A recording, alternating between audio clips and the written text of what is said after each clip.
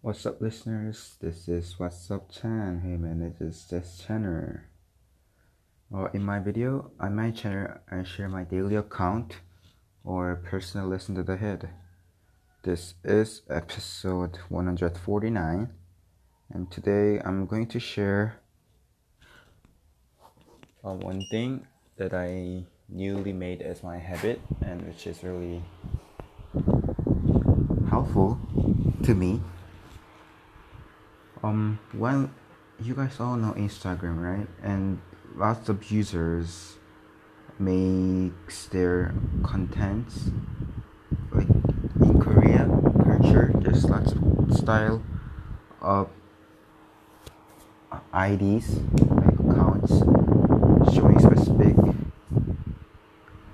concept. Like one user share like pictures from travel only in one account and makes other account to share like their fashion styles.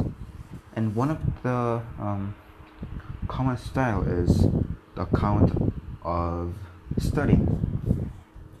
Like users, especially students, write down on their notes, write down what they're going to do a day on the notes, and they just measure the time they spent, and they check what they did and today, and they share, they post, they take the pictures of what they studied and post it on Instagram, so that the followers who are also interested or who are mutually studying together look their post and they get inspired.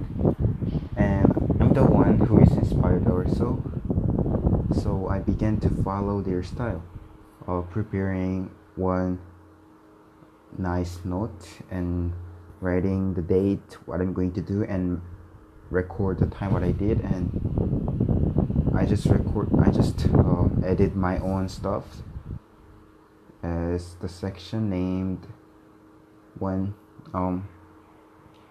the rate of my day, which in one sentence, that which makes me to write down how my one day life was, like was it bad or good, and how it was gone by. And it just has been the day one. I just started writing it from yesterday, but I think it works well because it helps me to record time, and it makes me know what I have to do, and it prevents me from wasting my time, like watching YouTube or going to Facebook. So yeah, writing study plan and following it and keeping in mind will be a good way to set up the study habit. So I hope listeners can also follow this plan also. Thank you for listening. Bye.